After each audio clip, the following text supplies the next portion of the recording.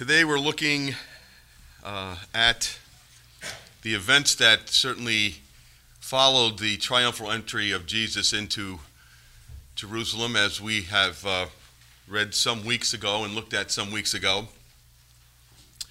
The final hours of Jesus' life, of the final day of his life, and the culmination of his earthly ministry, which the Gospel of John has been pointing to from the very beginning.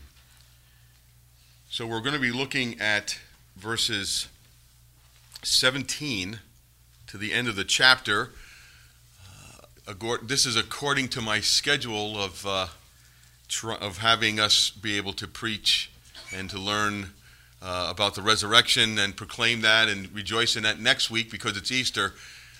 That schedule I've had preaching going through this. This should be about 3 sermons, so I'm going to be giving you a kind of hopefully a pair of lenses or a sort of scan of the rest of this chapter from John's perspective, to be able to see where John is taking us, which is different than where if we would be reading the other Gospels. John writes in a unique way for a unique purpose. His writing of this, it comes many years after the Gospels have been written, the other Gospels have been written, so there is an understanding and an assumption that we've already read the other synoptic Gospels, that you have an understanding about the details. So John doesn't give us all of the same details, but actually gives us some unique perspectives because of why he's writing this. And remember, he's a witness, and he wants us all to be witnesses, and the writing of this is a testimony and a witness to proclaim who Jesus is. And we have to remember who he is. As the prologue says, he is the one who's created everything around us. The one whom we are talking about today, who is being mistreated and beaten up and killed, is really the God of all creation. He is the king of the universe. And to try to understand that, John puts it out in the very beginning of understanding that, this is who Jesus is, very God, very man, fully man. That he came and was received, and came and was hated. He is the light. And remember, we talked about, and if you go back and read that, it says that the darkness did not overcome the light. It's trying like heck to try to overcome Jesus. We're seeing all the forces of darkness trying to snuff Jesus out. That's why John puts in the very beginning, the darkness does not snuff it out. But boy, doesn't it, if you read this without a perspective of understanding who Jesus is, you're actually thinking that the propane in Jesus' tank is running out and the flame's going to go out. That is actually someone's going to choke him to death. Somebody's going to take all the oxygen out of the room, and the light of who Jesus is going to die. And remember, this is, even though we have all of this, and they were with Jesus, the followers of Jesus, no matter how much they said they believed, actually felt, as we read about these 4 women today, actually felt that it had all just died. And so we have to put ourselves in that perspective. We're looking back this and going, Yahoo, great, but how terrible this, as I said, used last week the term of this train wreck of a life of these last few hours of Jesus, as looking at the perspective of all of the terrible things that are taking place in Jesus' life.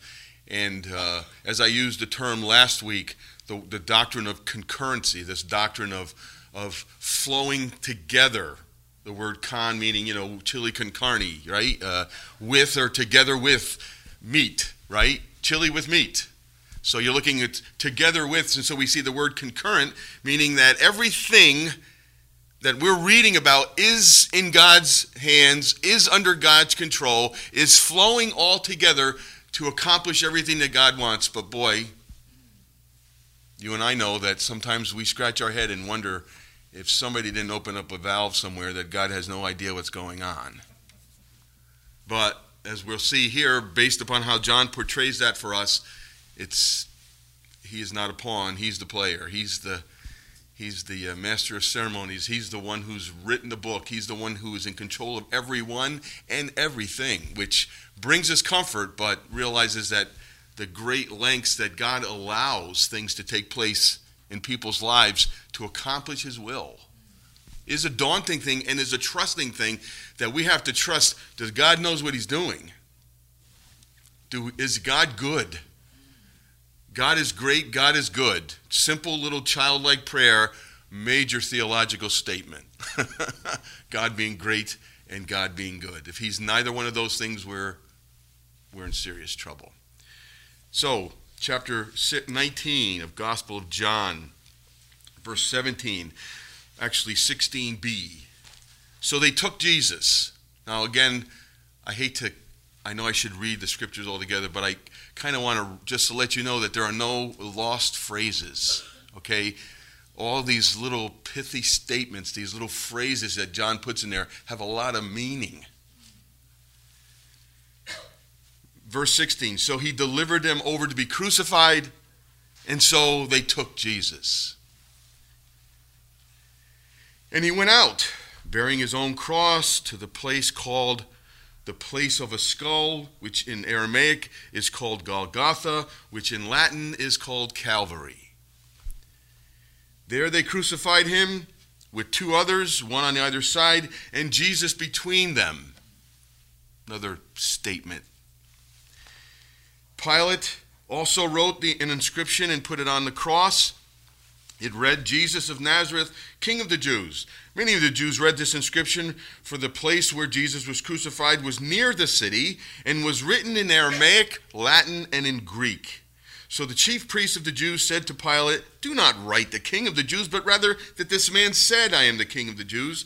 Pilate answered, what I have written, I have written. When the soldiers had crucified Jesus, they took his garments and divided them into 4 parts, one part for each soldier, also his tunic. But the tunic was seamless, woven in one piece from top to bottom. So they said to one another, let's not tear it, but let's cast lots for it to see who it shall be, whose it shall be. This was to fulfill the scripture which says, they divided garments among them, and for my clothing they cast lots, which is taken from Psalm 22. So the soldiers did these things. But standing by the cross of Jesus were his mother and his mother's sister, his aunt, Mary, the wife of Clopas, and Mary Magdalene. When Jesus saw his mother and the disciple whom he loved standing nearby, he said to his mother, woman, behold your son. And then he said to the disciple, who is John, the writer, behold your mother. And from that hour, the disciple took her to his own home. After this, Jesus, knowing that all was now finished, said to fulfill Scripture, I thirst. A jar full of sour wine stood there. So they put a sponge full of the sour wine on a hyssop branch and held it to his mouth. When Jesus had received the sour wine, he said, it is finished. He bowed his head and gave up his spirit. Since it was the day of preparation, and so that the bodies would not remain on the cross on the Sabbath, for the Sabbath was a high day, the Jews asked Pilate that their legs might be broken and that they might be taken away.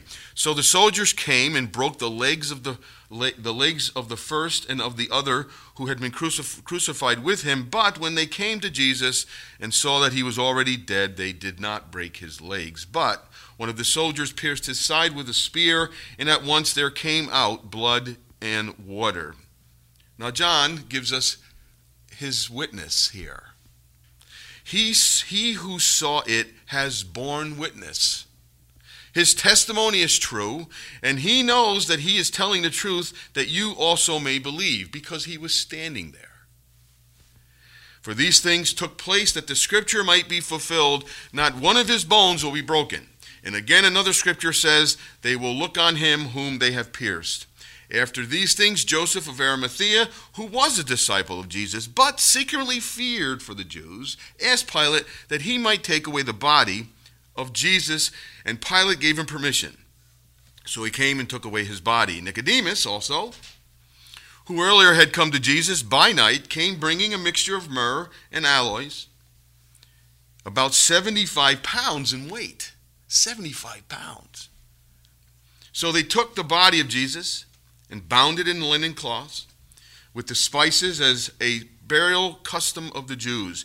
Now in the place where he was crucified there was a garden, and in the garden a new tomb in which no one had been laid. So because of the Jewish day of preparation, since the tomb was close at hand, they laid Jesus there. Let's pray. Dear Lord, we ask you to again be glorified just by the mere fact we are reading your word. Just by us reading it together, Lord, you are glorified because this is your word. This is your very words breathed out to us by your apostles, by your followers. These are the words that you want us to read here in Boston Spa today. These are the words that you want us to read throughout our entire life. These are the words in this book, not only John, but this entire book called Holy Scripture, that you desire us to read, to understand, to digest, to live by, because as Moses said, these are not just idle words, these are the words of your life.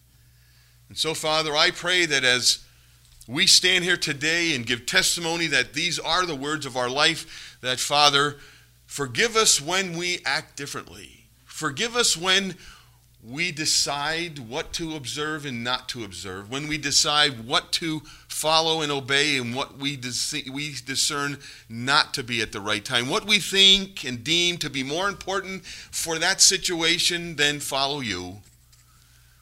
When the person looking in the mirror says, I am king for the moment or queen for the moment, that I need to do this. Father, that we are thankful that you are merciful and know who we are and know that we are sinners, yet we have been redeemed and given hope. And so, Lord, I pray that if most of all that you will be glorified, we would be encouraged, we would be reminded of the witnesses that scream out to us in this book about who you are, your very nature, your very heart, the very merciful God that you are, that you called people who deserve something completely other and have given us this gift of life that is here now for us. We taste it, we feel it, we know it, we embrace it, we experience it, but Lord, we long for the day when it becomes complete in our life. And we pray this in Jesus' name, amen. So the theme of today from a liturgical perspective on a church calendar across the country is that it's Palm Sunday, and Palm Sunday is rejoicing as we've been reading about the king coming. And we've been seeing this motif or this theme of being a king. Jesus is king. They're having an issue with Jesus. Pilate, we saw this concurrent understanding of God's sovereignty in the world, and we see that we talked of last week, we see people telling lies, we see politics, we see backdoor agreements, we see deceit, we see hypocrisy, we see weakness of the human flesh, and all of it is under God's control. And we see here that the king, we saw last week, the last statement of the Jews, that they have no other king but Caesar. What a final statement to be remembered by. I crucify your king? Notice Pilate keeps on, as we talked about last week, Pilate did not like the Jews 1 inch. You're going to see this by what he writes. You're going to see this, how he rubs their face in every step along the way, because he doesn't like them. But yet he's under political restrictions and under fear of losing his position, so he capitulates. And he gives the Jews what they want. They want Jesus dead, and only from an edict from Rome can someone be crucified. And why not find the best people for the job? The Romans. To carry out your will is to kill this renegade, this troublemaker, this one who will ruin our life, named Jesus. Verse 16, so he delivered him over to be crucified, and they took. We see all this action of human beings, this human agency, these people expressing their own power, their own strength, their own will in the life of Jesus. And so he went out bearing his own cross to the place. And, if you go, you can read the stories. There's, every Easter, every Palm Sunday, every Holy Thursday, Good Friday. You read the stories, you hear the stories of the crucifixion, the brutality of it. Jesus was flogged just as an act of sympathy, hopefully by Pilate to get the Jews to say, okay, the guy suffered somewhat. Beat him up a little bit, maybe a little flesh, a little blood, a little brutality. Maybe they'll feel sorry for him. That was the lowest or the least of punishment that Jesus could receive. Now he's sentenced to die. Now they really mean business, and they take out the worst of all the beatings he could have. They take him to this place where it's very public, where not very nice to walk up onto the streets of Jerusalem and notice that these people are dying and hanging. Crucifixions were done all the time. Our understanding of paintings and stories, even some being in churches and Sunday school literature, sometimes we have this painting of Jesus hanging a cross, and these crosses are high, and how he was nailed in his hands. And a lot of archaeological studies have shown us that that they were, Jesus wasn't the only one crucified. He was crucified with lots of people. I mean, in that term, meaning that lots of people were crucified in the history of Rome. So it wasn't a unique act that was happening to Jesus. And we see that Jesus comes between these two men. And I say these words don't, carry weight. That's what happens. Jesus gets between people. I mean, we have two complete different stories. John doesn't go there, but we have one man who looks at Jesus and says, Jesus, you did nothing wrong. And he says to this man, we are the ones who did, we're the criminals, we're the sinners, we're the ones who did something wrong. He deserves none of this. We deserve every one of this. Jesus, remember me when you get to your kingdom. And then you get somebody on the other side who says, Jesus, it's your job to forgive. It's your job to save, so do it. Right? That's what people think. It's Jesus. When we get there, it's God. He's all loving. He's all forgiving. He knows I'm not that bad. He'll forgive me. It's his job to forgive. So we see these two completely different perspectives, which is out there, correct? We have those who see Jesus, and when we see Jesus, wow, he is unique. He is different. He is the Son of God. He is sinless. He died for me. He loved me. I am the sinner. I deserve this. Or, he's nice to have around. He's okay. It's great to have Jesus, but I earned my own salvation. I deserve it. We see these two differences of philosophy of life. And that's what Jesus does. It's amazing. I think it's amazing. John says he's between these two men.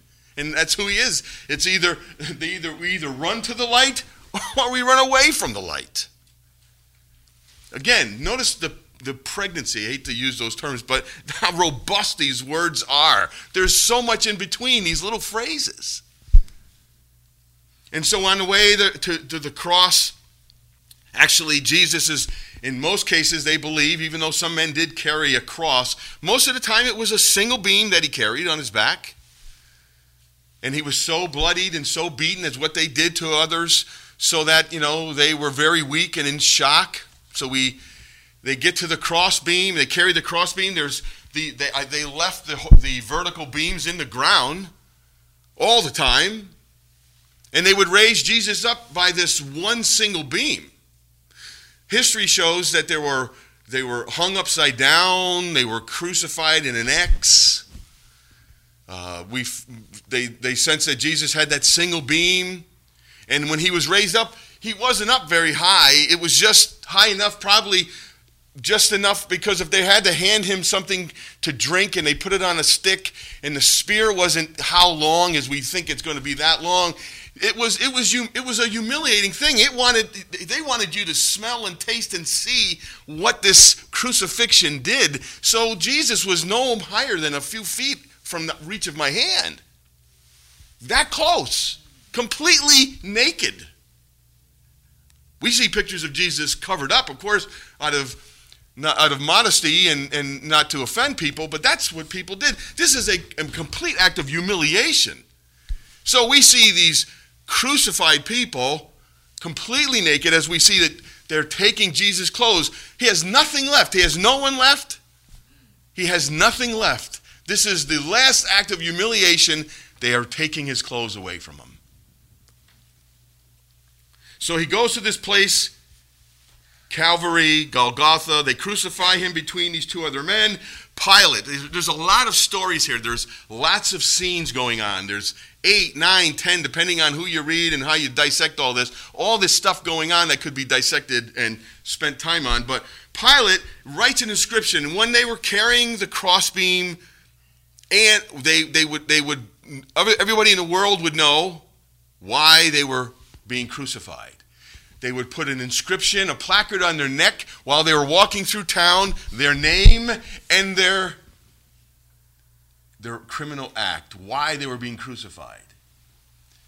And so Pilate, to rub the nose in the face of the Jews, he not only writes it, and here is this prophetic kind of action. We saw Caiaphas, who said that it is better for one man to die, not knowing what he is saying, thinking he's so smart, and God, you let Caiaphas speak, but it became prophetic. And now we see Pilate prophetically saying that he is not only the king of the Jews, he's the king of the Jews for the Rome to read in Latin, for the Jews to read in Aramaic, and for the Gentiles to read, or everybody to read in Greek, because Greek was they call it the lingua franca, or the common language of the day. It was the language of commerce. That's why it's called Koine Greek. As we study in Greek in our Greek New Testament, it's Koine Greek, meaning common Greek. Everybody spoke this. It was the language of commerce. So when Pilate put that up there, he put it up so everybody that walked by could read this declaration of that Jesus is the king of the Jews, but he's not only the king of the Jews, he's king of everyone who could read that thing. That's an amazing thing. You see, Jesus wasn't a victim. He was very much in control. He is the king of all kings, as it says in the very beginning of the prologue. And they were mad because they felt that this was an indignant act against the Jews. They were angry. Nobody else says this. John points this out. John points this out because the theme of John is to point out a witness that Jesus is everything that he testified to be. And he says, what I have written, but by the superintendence of the Holy Spirit. Here is Pilate speaking scripture. His name and his words to be inscripturated forever by the work of the Holy Spirit. He didn't know he was being moved. He didn't know anything was going on. He just used his own will, his own hatred for the Jews to proclaim the gospel. Amazing. You see how this great act of God's sovereignty and this concurrency, it all works great together when we see it, but nobody's having fun. Except the Jews and the Gentiles and the Romans are having fun doing this because they're completing their act of hatred toward Jesus and their hatred for one another. Jesus is the victim. The ones who love Jesus are crying. They can't see anything but just complete sadness. And they're so caught up in it, of the drama of this darkest day that ever faced humanity. This week we've heard a lot of darkness, have we not? I mean, we've heard about that in Germany with that flight going down. The mayor of that little town says this is the darkest day. We've heard other places, I can't remember what it was. I know Amanda Knox was talking about how when this all happened, it was the darkest day. In your life this week, it's been a very difficult time for me and my family with my mom and bringing her into this home where she does not want to be, who is angry at all of us, who has been calling us names and everything all week. because she's at a point, not because she wants to, it's because of this disease that she just does not know what's going on. So for us to go and leave and not talk to her for a few days is very dark for us. And dealing with all this, when we lose our loved ones, it's a dark day. But this is the darkest day for all of humanity. The darkest. As Luke says, it looks like darkness is winning. And so we see now that when the soldiers crucified Jesus, they took and divided there were 4 soldiers, and they split up the plunder. They just took it was part of the gig. You took the clothes. But notice here, so they said to one another, let's not tear it, but let's cast lots. And in Psalm 22, this messianic psalm that David writes, that he attributes this suffering of his enemies. He uses this descriptive language of suffering, of dying of thirst, of anguish of his body, of his bones being crushed. All fulfilled in who Jesus is and everything that he did and was going on at this moment. That's why it says that when David wrote this, David wasn't really physically going through this, even though that's how he felt. But this is fulfilling who Jesus is, the suffering servant, the one who ultimately dies on the cross to redeem us, to pay our penalty that we deserve. So it says to fulfill. You see that there's a script written, and the players are playing it out, and Jesus is orchestrating it all, dying on a cross. Completely in control. I mean, it's amazing the composure to think about what he's doing while he is still a human being and bleeding and in so much pain, and thinking that it is to fulfill the scripture. So the soldiers did this. No one coerced them. The Holy Spirit didn't prompt them. They just acted as people, as they were. It was like when Job's family died, they died. By who? By the hands of people.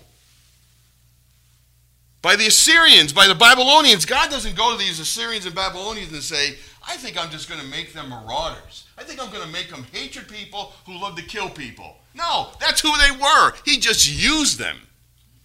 He used their personality. He used their worldview. He used their mindset, their civilization, everything about them, just like he does today in our lives. That's what this is supposed to be about.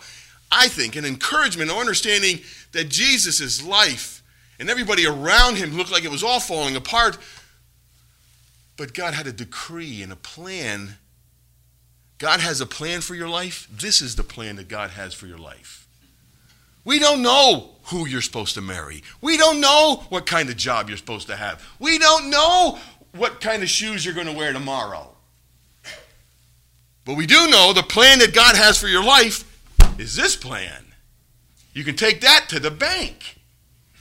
This decree, this revealed will of God, everyone knows. Everything else, I don't know. We have to play it out and see what doors God opens up for us. There's no tea leaves to read. There's no burning bush to go to.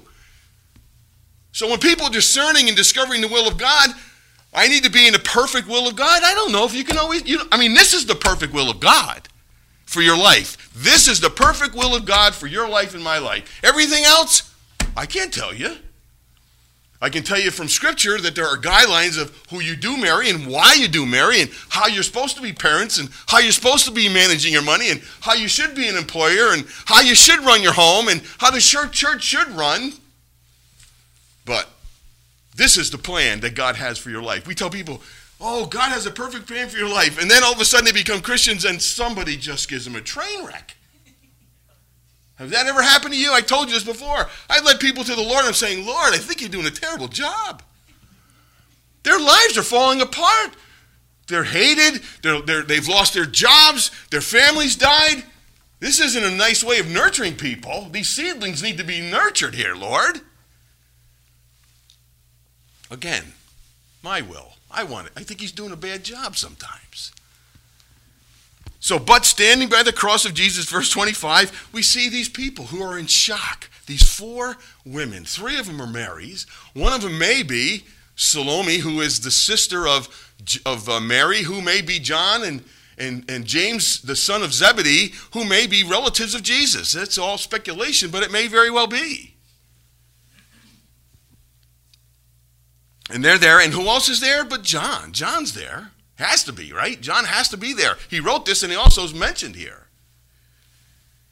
And when Jesus sees his mother, the disciple whom he loves standing near her, he goes to that term we looked at, right, in chapter 2. Remember, this is the book of glory. The first 12 chapters was the book of signs. And the book of signs, one of the first signs was changing the water into wine at the wedding in Cana. And remember how Jesus addresses Mary when Mary says, listen, Jesus, you got to do something. They're out of wine. You got to do something. And what does Jesus say? Woman. Right? He says, woman. What does this have to do with me? My hour has not yet come. Pling, the hour's come. Notice how this is why I think John gives us this perspective. John tells us the hour's here, woman. But notice now, at a wedding, what do you celebrate? You're supposed to celebrate a brand new family. A new family. The community used to get together and get invited to the weddings. Why? Because we have a new family that's going to raise children and going to be part of this family and part of our community. And we're going to be together. That's why we rejoice. And what is God doing here? What is Jesus doing here? He's redefining family. Jesus does that all the time, doesn't he? Blessed are you, the mother who bore you. And what does Jesus say? No. He says, blessed are those who obey the Father and do the will of the Father. For who are they? They are my brothers and my sisters. And then Jesus, and it says, oh, your mother and your brother and sisters are outside. And he goes, wait a minute. Who are my mothers and my brothers and my sisters? These are the people that follow the Lord, that obey the Father, that want to do the Father's will. He defines for us community. He redefines for us family. Now, he doesn't tell us to disregard our family, but he gives us a greater family now to belong to. And he's doing this here. We see at a wedding where he tells her to be a woman. Now he says to her, woman, this is really something to rejoice. This is your new family. John, this is your mother. Jesus, Mary, this is your son. This is a whole new relationship. And he does it on the cross. Why? He was a man under the law. And what does the commandment teach? Honor your father, honor your mother. We see Jesus honoring his heavenly Father by taking care of his earthly mother on the cross. On the cross! Bleeding, dying, being deserted, all of his chums are gone.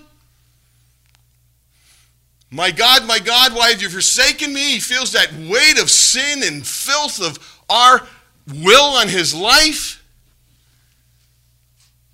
And yet he's concerned about the perfect obedience, the covenant of works that was with Adam, that Adam, you got to work. And when you work, you'll get this. And Adam failed. Then it becomes a covenant of grace because then God makes the means. And then he points to a Savior that is going to come. So the covenant of works is never complete until Jesus comes, and then Jesus completes the final act of work. He obeys. That's why he can say here, what? It's finished. What's finished? The covenant of works. I've completed everything, even to obeying his Father on the cross by taking care of Mary. Amazing. So we see the themes. I think we see themes of the Gospel of John in this last week of Jesus' life, because then he says, after this, verse 28, after this, Jesus knowing that all was now finished, he said to fulfill Scripture. Now, was Jesus really thirsty? He could have been very thirsty. I mean, he had a difficult evening and a morning. I'm sure he didn't have breakfast. I'm sure he was very famished. To show his humanity, he could have, expressed this in saying, I thirst. It says, yeah, Jesus even was thirsty at that hour, at that time. But he said it to fulfill Scripture. Why? Because in Psalm 22 and Psalm 69, we have to see that this sour wine, this vinegar, had to be presented to the suffering person in the psalm. to fulfill all Scripture. So Jesus is being obedient. Jesus is mindful of all the Scriptures, is mindful of all how this plays out, so that he tells everybody, as Bob said this morning, that this has been foretold for thousands of years, that Jesus is playing out the script and dying on a cross and still saying, to fulfill Scripture, he says, I thirst. Now, they don't give him this wine out of mercy. The people along the way wanted to give Jesus something to drink to sedate him. These guys just wanted to be more playful with a dying man. So they give him vinegar. Imagine what I'm an Italian. We eat lots of vinegar. When you have chapped lips, what does vinegar feel like on your lips? When you got a cut, what does it feel like? Imagine what what he's like in his mouth and in his gut, in his digestive tract. When he puts that vinegar there, was that pleasurable? Was that to make him, you really think that quenched his thirst? Like he needed it? No, it was to fulfill all of Scripture. It is finished. And notice here, folks, as I've been saying, that these phrases mean something. He says here, and he bowed his head and gave up his spirit. The word isn't really given up. He handed it over. Why? Because he said in this gospel, nobody takes my life. I give it up. I hand it over. But notice, Judas handed Jesus over to who? To Caiaphas. Caiaphas handed Jesus over to Pilate. Pilate handed people over to the people to be crucified. But none of them were in control, because it says here, Jesus handed his life over to the Father. We see that Jesus is in control even of his own death, which is amazing. All the details that this week beholds for us is phenomenal. All these last hours in this dark, dark moment of the life of these people, and they're missing the point. They're not getting it all. They didn't digest all of this. He gave his life. Here we see that Jesus is the decree of the Father, as I've prayed before, that God the Father planned all this. Jesus is accomplishing all this, and the Holy Spirit is now applying it to our life and your life and to the lights of the saints, whence they understand after the resurrection and the exaltation and the ascension of Jesus that, wow, this is what he talked about. So since it was the day of preparation, verse 31, the day of preparation, he's talking a lot about the day of preparation because it's the Passover. And the Sabbath day of the Passover was an extremely high Sabbath, which started when? At Friday at sundown. So there's a lot of preparation. There's a lot of stuff going on. The Jews didn't want Jesus. They didn't want people hanging. It was their day. They didn't want this cursed people being hanging around. They didn't want this crucifixion to be any more longer than it was. So they wanted to have Jesus taken off the cross like everybody else. So it was the day of the preparation, and that the bodies would not remain on the cross. How wonderfully religious these men are. To keep the Sabbath. No, not only a Sabbath, but the high Sabbath, because it's Passover. And we got to make sure that we do everything that the law makes us and wants us to do, so that we are law keepers. The hypocrisy here. For that Sabbath was a high day, and the Jews asked Pilate to break the legs. And what did they do? They got a mallet, and they broke the legs of the men. They go there and just break their legs. Because on the cross was this little seat that they would push themselves up to breathe. And when they got weak, they'd push themselves up. And it wasn't out of mercy. It was to prolong. It was to prolong the suffering. It wasn't out of, let's give these guys something to push on so they have a little relief. None of this was about relief whatsoever. So break their legs and they suffocate. So they die. But Jesus is already dead. Why? Because he's the Passover lamb. And what does it say in Exodus and Numbers? That it has to be a perfect sacrifice. Nothing needs to be broken. Nothing, there's no blemish, nothing. It cannot be broken bones. Their bones cannot be broken. And so Jesus is already dead because he is the Paschal lamb. He is the Passover lamb. Paul writes to us in Corinthians. He says, Jesus is our Passover lamb. He is the one. That's why he keeps on saying over and over again. And that's when you see when they when they say that they use this, they handed Jesus that wine, they put a sponge and they put it on a hyssop branch. What's a hyssop branch? You remember the word hyssop from anywhere? From the day of the Passover, the original Passover, when they took a branch of hyssop and covered the doorposts of their home so that the angel of death would pass over their house. Wow, what a coincidence. How lucky that word just came up there. It's all about pointing to Jesus and who he is. And the symbolism here just drips of Jesus being the ultimate sacrifice that fulfills all of the promises of everything and everyone said in the Old Testament. All of it. All of the scripture, all of the promises, all of the prophecies, all the symbolism, all of the flannel graphs that we use in Sunday school class. Everything. It's all about Jesus. Pointing who Jesus. What does Paul write? And all of the promises are what? Yes and amen in Jesus.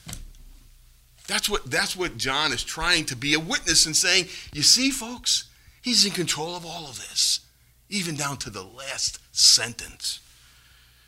And when they came to Jesus, they saw his body was already dead, but one of them pierced his side with a spear, and at once out came blood and water. Well, boy, you want to read stories about this. Doctors, everybody's trying to come up with, what are they talking about? Well, he pierced this sack in his chest, and he had all this water being, because of Jesus' suffering, he had all this stuff going on. So they're missing the point because they're trying to figure out medically what happened here. When it's nothing to do about medically, it's about what it portrays. One thing is what happens. John saw this. Notice what John says. One of the soldiers pierced his side with a spear, and blood and water came out. He goes, he who saw this bore witness, meaning that he died. He was dead. John is writing at a time when there's heresy going on within the church. That's why he writes 1 John, the beginning of Gnosticism, the beginning of the heresy of teaching that Jesus really didn't die. He appeared to die. He really wasn't God, but he appeared. They're called Docetists. They're people who saying that Jesus looked like he had a body, but God can't have a body, so it wasn't a real body. Or Jesus didn't really die. He just swooned. And when he got into the the tomb, the cool weather just woke him up. And he moved the stone and left. And so John is saying, I saw it. Water and blood came out of him. He's dead. He was dead. But beside that, we have to read what John meant by this. So turn with me to 1 John. Remember, you go back to 1 John to get some sort of interpretation sometime. Notice the blood. We know what blood means, right? We've been talking about the blood of the Lamb, the blood of Christ, the blood that takes away the sins of the world. This is the Lamb of God who takes away. John said this with his baptism. Remember the water baptism of Jesus? Jesus was baptized. Did he need to be baptized to fulfill righteousness? He did. Then what happened? We see water at the wedding, right? And what was the water in? They were in clay. They were in stone pots because they were water for purification. And Jesus says, you don't have any more need for these things. I'm the one who's going to purify you. I'm better than any water purification you could ever think of. And then in chapter 7 of John, he talks about the water and the Holy Spirit. And we see this water and blood theme going all through the Gospel of John. And now we see John in chapter 5 of 1 John. Verse 6, this is he who came by water and blood, Jesus Christ. Not by the water only, but by the water and the blood. And the Spirit is the one who testifies. Here we are talking about a witness again. The Spirit is truth, for there are three that witness, the Spirit, the water, and the blood, and all these three agree. If we receive the testimony of men, the testimony of God is greater. For this is the testimony of God, that he was born concerning his Son. Whoever believes in the Son of God has the testimony in himself. Whoever does not believe God has made him a liar, because he has not believed in the testimony that God has borne concerning his Son. And this is the testimony, that God gave us eternal life, and this life is in his Son. So these themes of of the water of purification, of the woman at the well, the Samaritan woman in chapter 4. I'm thirsty. Well, Jesus is now he's the one who's going to quench everybody's thirst for God. He is the water that is living forever. And from you shall, what does he say? The springs of water shall come forth, shoot forth. It's all about the work of the Holy Spirit. It's all about the purification of uncleanliness, of ungodliness. It's the blood as we eat and drink. It's the blood of the covenant. With the baptism, we're baptized with water. In communion, we celebrate the blood shed by Christ, his body broken. All of this is symbolic for us and sacraments that we run to. The initiation into the family of God is baptism. The ongoing rededication of our life to these elements is in communion. That's why these sacraments are guarded. That's why when we went back before, foot washing has nothing to do with covenants. But the baptism of water and the death of Christ is this new covenant, he says, in my blood. And then he goes to Nicodemus right at night, and he says to Nicodemus, Nicodemus, unless you're born again of the water, unless you're born again, he says, you have no way with me. You don't even know what you're talking about. So you see how this new life and this Holy Spirit and this purification, that's what coming out of Jesus' side. The symbolism of this, of who he is. He is the rock that was struck and they drank from. You see, all the symbols of the Old Testament are coming forth in this spear. Now, who told this guy to spear Jesus? Nobody. But God used it for our encouragement, for us to be strengthened in our faith. And finally, again in verse 36 and 37, for the scripture may not be fulfilled that none of his bones were broken. And again, another scripture says they will look on him and who they pierced. And just going back to Zechariah 12 and Zechariah 13, they're talking about someday everyone's going to see Jesus. Someday they're going to look upon Jesus. So right now they're talking about in Zechariah that God's heart was pierced because Israel just disobeyed God so much. But when it talks about in chapter 13, in 12 and 13, he talks about the shepherd being struck and the sheep scattering. He's talking about that there. You read that and you go there and you see that there's going to come a day when the Lord is going to return and those who struck him are going to see him. And those whom you pierced.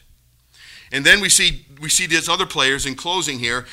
Notice how all this is going on. We didn't know we had these secret admirers. It looks like Nicodemus came. Look, at Nicodemus got it. Joseph of Arimathea, notice he says, who was a disciple. If you read Mark and Matthew and Luke, we'll see that Joseph of Arimathea was a part of the Sanhedrin. He was part of the group that turned Jesus over. But it says in Luke that he dissented. But he did everything quietly because this man's life was on the line. His politics was on the line. His way of life was on the line. So he secretly did this stuff. But after he sees, I think, after Jesus and everything that happens, notice what kind of death they give Jesus. A kingly death. A kingly burial. Expensive perfumes. Only 75 pounds. 75 pounds. That's a lot of money. And the servants of Joseph and the servants of Nicodemus all gather together and anoint Jesus like a king in a garden graveside for kings. Kings were only buried in graveside tombs in gardens, and no one had ever been in this tomb before, which is special. So they took his body and bound it in linens, and it was an expensive fit for royalty. Now in the place where he was crucified was a garden, and in the garden a new tomb, and no one had yet been laid. So, because it was the Jewish day of preparation, since the tomb was close at hand, that's where they buried Jesus. It had all these circumstantial evidence, all these things pointing that it just happened to be here and it happened to be there, and the soldiers happened to do this, and Pilate happened to do that, and Caiaphas happened to do this. there's no such thing as luck. It's all the divine decree of God. And if he did that for Jesus there, he says, if Jesus didn't spare us, how much does he love us? He gave his son for us. So what does he think about us? What does this mean for our life? This means that God is in control of every piece of our life, regardless of what we see going on. Even he knows, which is mind-blowing, and I've said this, I know before, he even knows how and when we're going to sin. A part of his decree, as part of his concurrence, is that he knows how and when we're going to sin, which is absolutely mind-boggling. And our sin, and how we sin, and who we hurt when we sin, and to the gravity of the sin we perform, is all under his control. Which is amazing grace. And can it be, how can it be that God, my God, should die for me? It's amazing, is it not? So this is what I think all of this is. I mean, you can see there's tons of stuff in here that we could go back through and look at all the scripture verses and go back through all the Old Testaments and see how they all go together and read them together, and so you can make your own notes. But this is important stuff to see how John is writing uniquely. He's not concerned about all the details about the crucifixion. He's giving us a bigger picture of how this crucifixion and how Jesus' death all fit his testimony. Why? So that you and I may believe. So let's pray. Father God, we thank you, as always, for your word. We're thankful, Father, that you have created this word and presented it to us in such a way and superintended over it and have kept it for us, as we can see that our eyes become more and more open to the truth, and we see how wonderfully connected this book is. It's just not a chance book. It's not a book of just someone's opinion. We see how over the years, how all this intricately ties together, this biblical story of creation and the fall and redemption and consummation. We thank you for that story that's in one cover to the other cover.